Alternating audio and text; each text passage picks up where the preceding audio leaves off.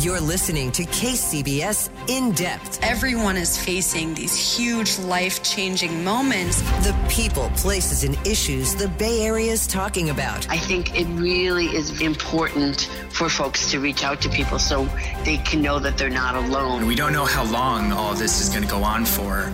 And from an emotional standpoint, psychologically, that's a really difficult thing to grapple with. This is KCBS In Depth.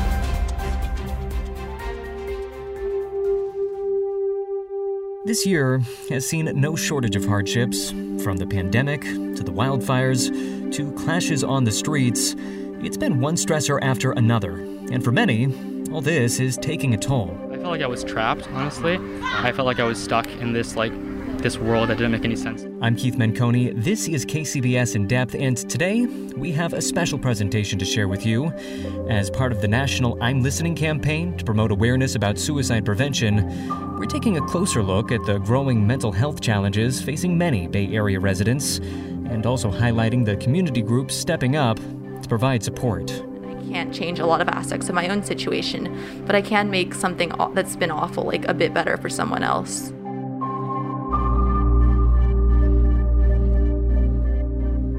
Quick production note, this is an abbreviated version of the I'm Listening program broadcast on Wednesday evening. You can find the full hour program at kcbsradio.com. Well, we have a lot to get to, so joining me for this conversation today is going to be my colleague, KCBS News anchor, Patty Rising. Thanks for being here, Patty. Quite a year we're having. You know, I'm trying to avoid using all the cliches like troubled times, unprecedented, difficult, but I'm just going to say it. It's been hard. I mean, this is the year that they made all of those cliches for, so I think if there was ever a time to use them, this is it. We're forgiven. Yeah, exactly. Well, and it seems like these feelings are pretty widespread as well. So to get a fuller picture, we called up the folks behind San Francisco Suicide Prevention. That's a community-based crisis call center. Yes, we spoke with Van Hedwall and Meg Sierra. They receive calls all the time from Bay Area residents in crisis, so have a very good vantage point from which to see all the hurt that is out there. Starting with Van Hedwall, we asked what has 2020 looked like to him so far. With all of the things going on right now, we're having a higher rate of folks are calling in feeling very isolated. Higher rate of more mental health issues are coming up for our callers. Including loneliness, isolation, anxiety, depression, you name it, really. A lot of the things you would consider to be a part of what we're all experiencing, our callers are definitely experiencing, maybe on a little higher level. Specifically, our high rate of call system has kind of stayed the same, but more of the more difficult calls that we get, the ones that are of a higher need per se, those have increased by at least half. So we've seen a definite increase in our high risk callers is what we call them. Yeah, that's a big sign that there is a growing need for this kind of mental health support. Meg Sierra, the hotline manager for San Francisco Suicide Prevention, what would you add to that picture? Where does it hurt right now in the Bay Area? Yeah, as far as where does it hurt? I mean, I think everyone is hurting right now. Everyone has access to everything, social media and everything that's on TV. So we're all kind of internalizing it differently, but I think everyone's hurting right now. Are there any themes that are coming through? I mean, I understand people are under a lot of economic pressure. Are you hearing a lot about job concerns? That has been a consistent theme right now. And right now, we're also kind of not only just looking at what's happening right now, but what will happen after the pandemic, because the numbers will increase, the calls will increase later. That's kind of more our assumption as this pandemic is really impacting everyone around us. So do you expect things to only get worse? That's the trajectory that we are on from a mental health standpoint? I would expect so, for sure. Either that or maybe a leveling out at some point, but definitely we've seen an increase in all aspects of mental health right now. Van Hedwall and Meg Sierra with San Francisco Suicide Prevention. For 24/7 confidential support, their crisis line can be reached at 415-781-0500. Again, that's 415 888-781-0500. So, certainly really big challenges out there. People are up against an awful lot, but for every story of personal tragedy, there's also been stories of altruism and community solidarity. So that's what we're going to be talking about next. That's right. We're now going to take a closer look at the work of Safe Space, an advocacy group dedicated to teen mental health that's led by the teens themselves. The group's young volunteers have been working hard during this pandemic, so we paid a visit to their office in Menlo Park to learn more. Keith takes the story from there. I'm going to paint a rainbow on one of them. That's my idea. On a recent afternoon, a few weeks back, right after the worst of the wildfire smoke had cleared, a dozen or so teenage volunteers for Safe Space gathered outside the group's office and set to work. These volunteers from high schools throughout the area take on all sorts of different projects with a mental health bent, from fundraisers to workshops to bake-offs. In this case, it's an art project, painting rocks with messages of hope, or whatever happened to strike their fancy. Tessa's gonna make a pig. Okay. We're just kind of going with the flow. Yeah, I think I'm gonna draw a little, heart on this or something. And so where are you planning to place them? I don't know, just anywhere where people can see them. Maybe in the park and just in downtown Menlo Park. But of course, this morale-boosting arts and craft project isn't just for nearby residents. It's also a chance for some good old-fashioned bonding time for these teens. And it's long overdue. The first time we've seen each other in 6 months. Mm-hmm. It's nice to see everyone. During the pandemic, meeting up for these students has mostly meant Zoom calls or text messaging. And this loss of face-to-face connection that many teens are experiencing has mental health experts concerned. That's because young adults are already among the most vulnerable to suicide risks. And now, following months of quarantine and isolation, youth anxiety and depression rates seem to be on the rise. And then I was missing my friends, so I just got lonelier and lonelier. One student for whom this lockdown has been especially challenging, Kai Doran. When you let yourself feel alone for too long, you start thinking that you actually are alone. And, the Menlo Atherton High School senior, who goes by they-them pronouns, says the sense of isolation worsened other mental health challenges, and by June, they reached a moment of crisis. Even though I didn't want to think it was true, it just felt maybe it just felt easier to say I'm alone than to reach out. So instead of reaching out, I tried to take my own life. Kai was not as alone as it seemed at the time, though. Following that dark moment, many reached out, and that support marked something of a turning point. Because I kind of realized okay, this doesn't actually seem like it's going to be an option. Because there's all these people that actually do care about me, that I should have reached out to, that I should have talked to, that it just never occurred to me that they cared. Most meaningful to Kai, the friend who got a COVID test so that they could meet up safely and share a hug. I don't know, I know it sounds ridiculous, but something about the fact that she got a cotton swab stuck all the way up her nose, and it's an unpleasant test, and she did that just so I could have a hug. And also important for that turning point, Kai's volunteer work. Kai is another one of the student volunteers for Safe Space, helping out with the many events and projects that we heard about earlier.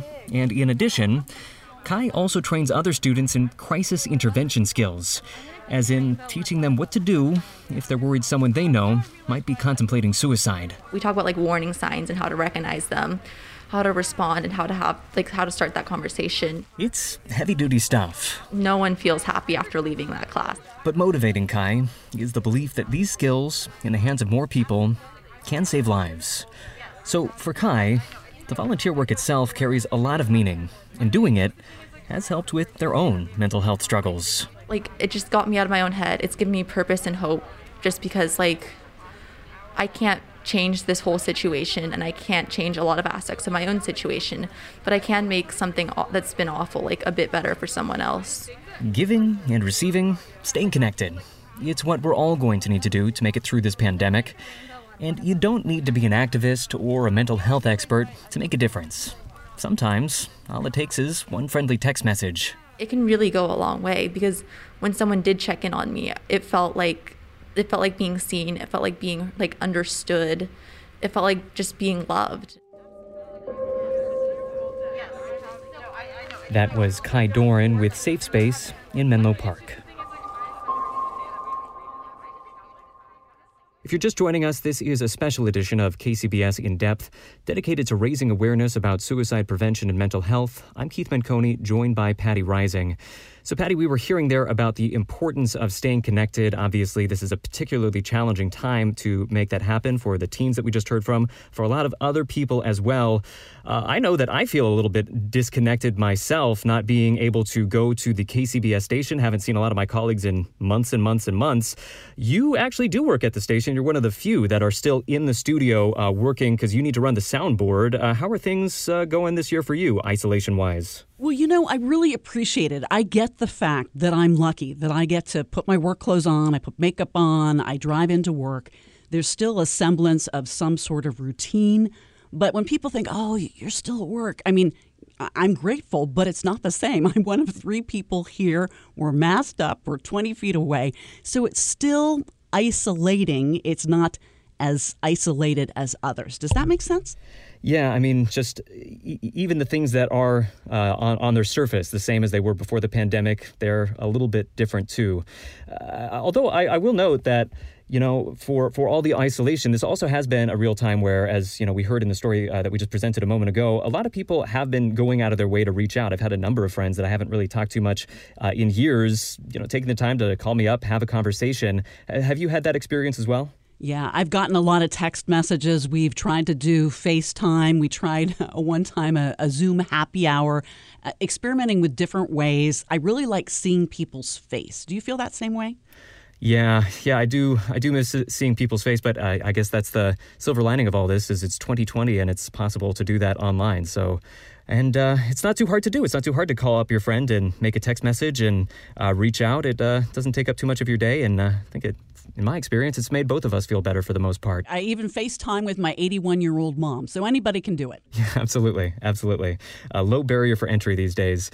We're going to move on now to our next community profile. So far, we've been focused mostly on the challenges of the pandemic, but of course, that's not the only major news of 2020. In late May, the killing of George Floyd in Minneapolis sparked nationwide protest and an ongoing movement for racial equality and criminal justice reform. It's been a time of hope, a time of rage, and for some, a time of deep anguish as old wounds have been opened anew.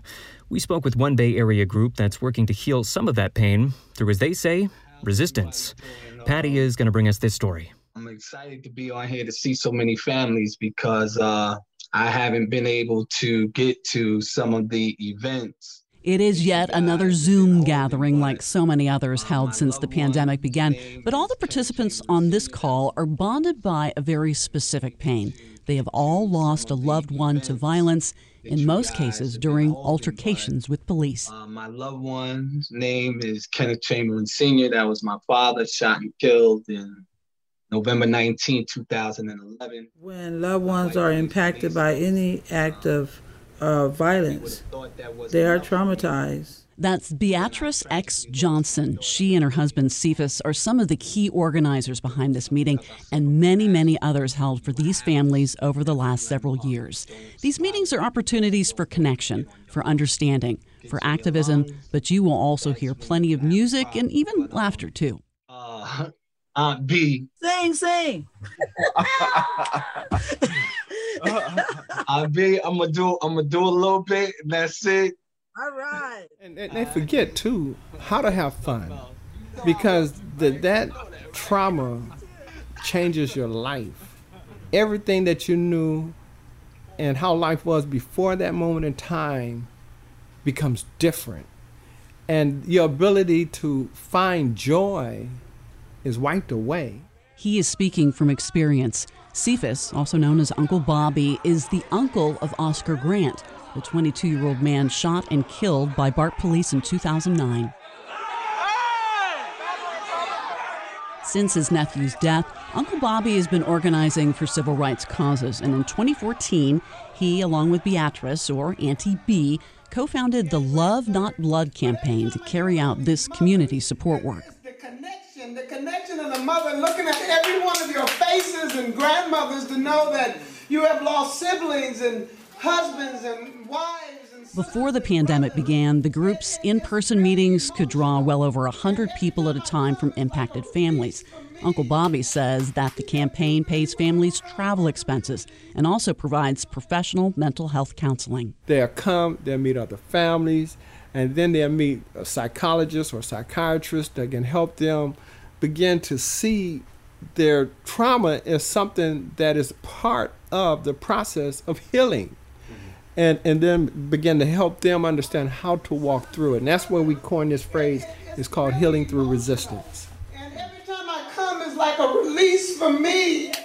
Healing through resistance, central to the group's philosophy, as we'll hear.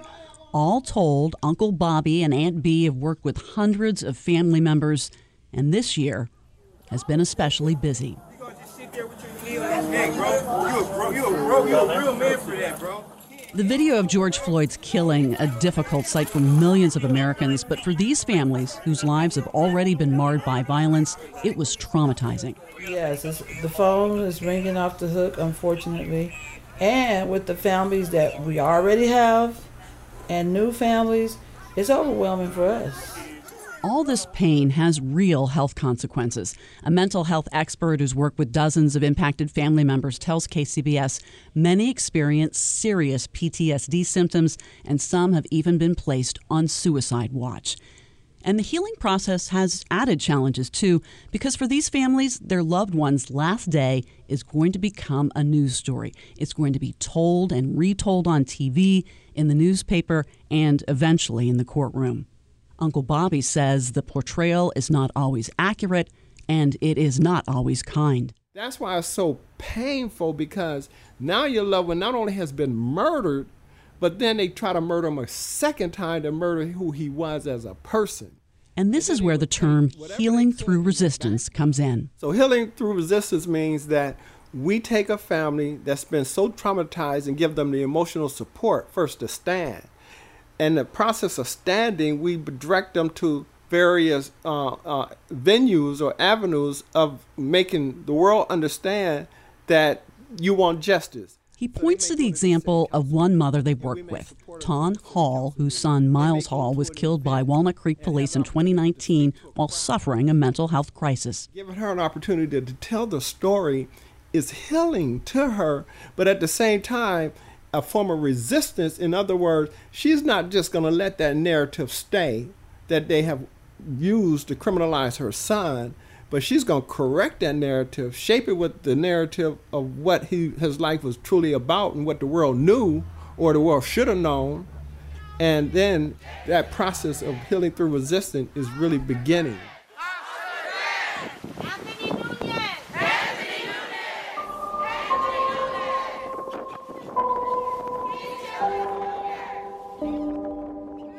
That was Cephas and Beatrice X. Johnson with the Love Not Blood campaign. Tawn Hall recently won a $4 million settlement from Walnut Creek over the incident that killed her son. She plans to use the money to advocate for non-police responses to mental health crises. Want to remind listeners, this is a special presentation of KCBS In Depth. Today, we're telling stories of mental health challenge and community resilience as part of the national I'm Listening campaign, dedicated to raising awareness about suicide prevention. We were hearing a lot about trauma in that last piece. So circling back to our conversation with Van Hedwall with San Francisco Suicide Prevention, he says that with so many stresses and strains out there right now, old traumas are resurfacing for many people. So with this so widespread, we asked him what he wished more people knew about trauma as a mental health challenge. First, I would like to say that I would really like folks to hone in on and recognize sort of some of the symptoms that might come up for them: physical, emotional, behavioral types of symptoms, as well as, are they experiencing anything like flashbacks or disassociation, things of that kind. That would be first and foremost. If you're experiencing some of those things, you might have some post-traumatic stress disorder types of things happening for you. So an initial trauma will happen and then can reoccur throughout your life. It manifests in many ways, and it can just be from a triggering experience. It can happen one time, multiple, and it's very long lasting. And so it's important to, first of all, recognize it. Second of all, there is help and great treatment for PTSD nowadays. Van Hedwall with San Francisco Suicide Prevention. You can learn more about the support they offer on their website, sfsuicide.org. Another great resource, and one we drew on for this last story, is the Association of Black Psychologists. They can be found at abpsi.org. All right, moving on now to our final story of community resilience and solidarity. Up next, who helps the helpers? On top of everything else 2020 has thrown at us, this year has also seen wildfire disasters on an unprecedented scale. Add that to the ongoing pandemic, and first responders, from firefighters to police to paramedics, have been under unheard of pressure. But there are a lot of people working overtime to help. Keith spoke with some of them about what it's going to take. Thrilled to be here with all of you for our virtual opening ceremony. We are going to start once again with another event that's had to move online, the National First Responder Stair Climb, which raises money to aid first responders suffering from post-traumatic stress. This year, it's a virtual stair climb, and the countdown was live-streamed. Get set, go!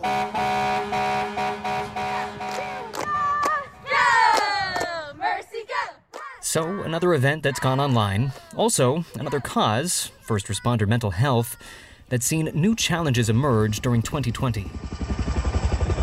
The massive wildfires mean firefighters working long shifts far away from home. The pandemic means new risks and extra safety measures for all first responders. And add on top of all that, civic unrest in the streets.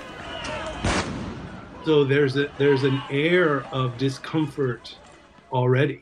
That's John Christie, a retired San Francisco firefighter paramedic who works with the National First Responders Fund and others to provide peer support services. He says that all these on-the-job stresses add up, piling onto a profession that was already facing a mental health crisis even before the pandemic began.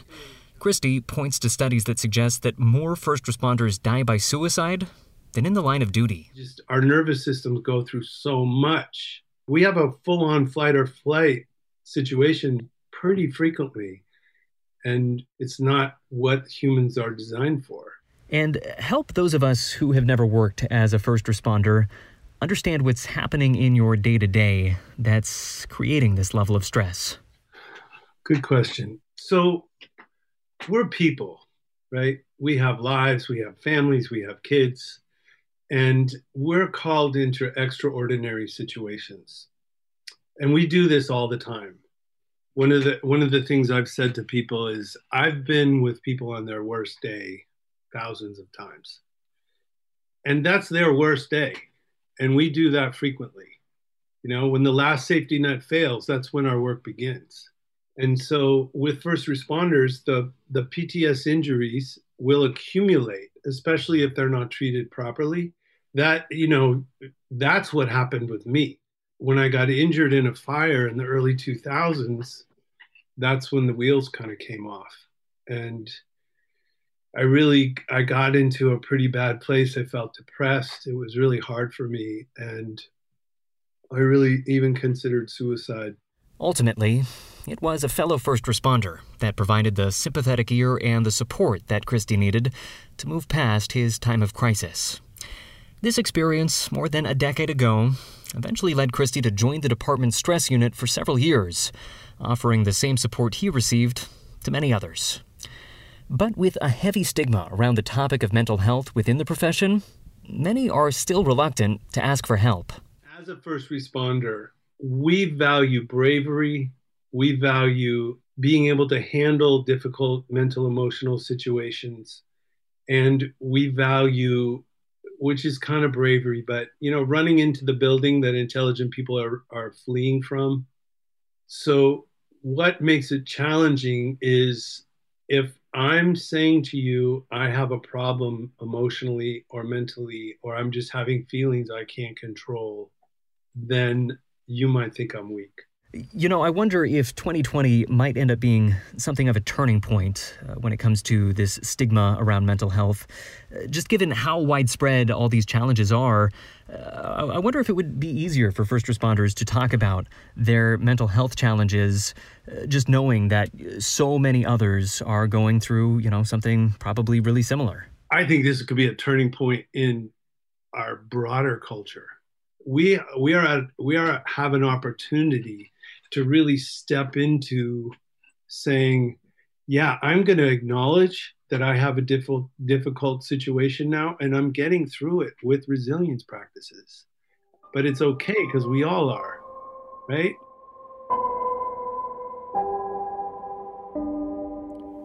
John Christie with the National First Responders Fund. The fund is currently working on a campaign to train a peer support network for first responders. One way you could show your support is by taking part in that virtual stair climb. It's ongoing through October 11th. So, Patty, we heard John Christie use that term resilience practices at the end there. So he's talking about things like aerobic exercise, avoiding alcohol, mindfulness, meditation.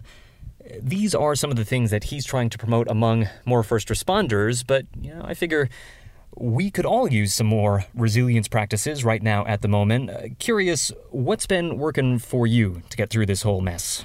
Well, I was always a big exerciser before this. I love the cardio. Running for me is meditative. And Keith, it's just gone into overdrive. So I have to every day get outside.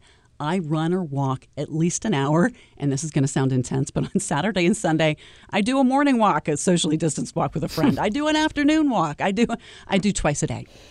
2 a day. I mean, that's like doctor recommended at this point. And for me, a similar story. I was not getting enough exercise before the pandemic, but a few months in, around about May, one of my housemates was hassling me. And finally, I relented and we started doing these 30-minute P90X workout routines. Kind of dopey, but, it got us into a routine, and just having that extra little bit of structure has really made a difference. It's made the last couple of months a lot easier to get through. I don't know that I'm necessarily in better shape, but, having that thing that you go to every day, it keeps you focused, it keeps you on task, and keeps you ready for the next challenge that 2020 is going to throw at you. Has that been sort of your experience, the structure being helpful? Yes, and I totally love your story, by the way, Keith, the sense of structure, but also getting your heart rate up. And I love it that you're with your housemate and that you're doing something cool together every day. Well, we've all got to find what works for us.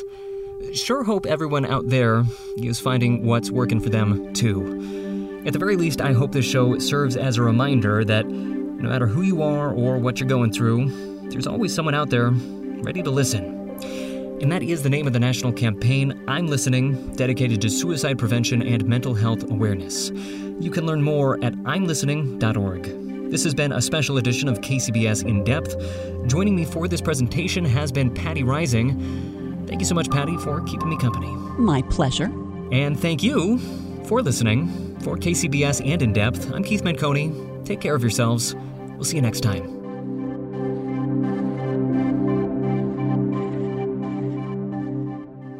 You've been listening to KCBS In Depth. Get every episode by subscribing on Apple Podcasts, Stitcher, and other podcast platforms. Visit kcbsradio.com for more news and interviews. We are the Bay Area's news station, KCBS.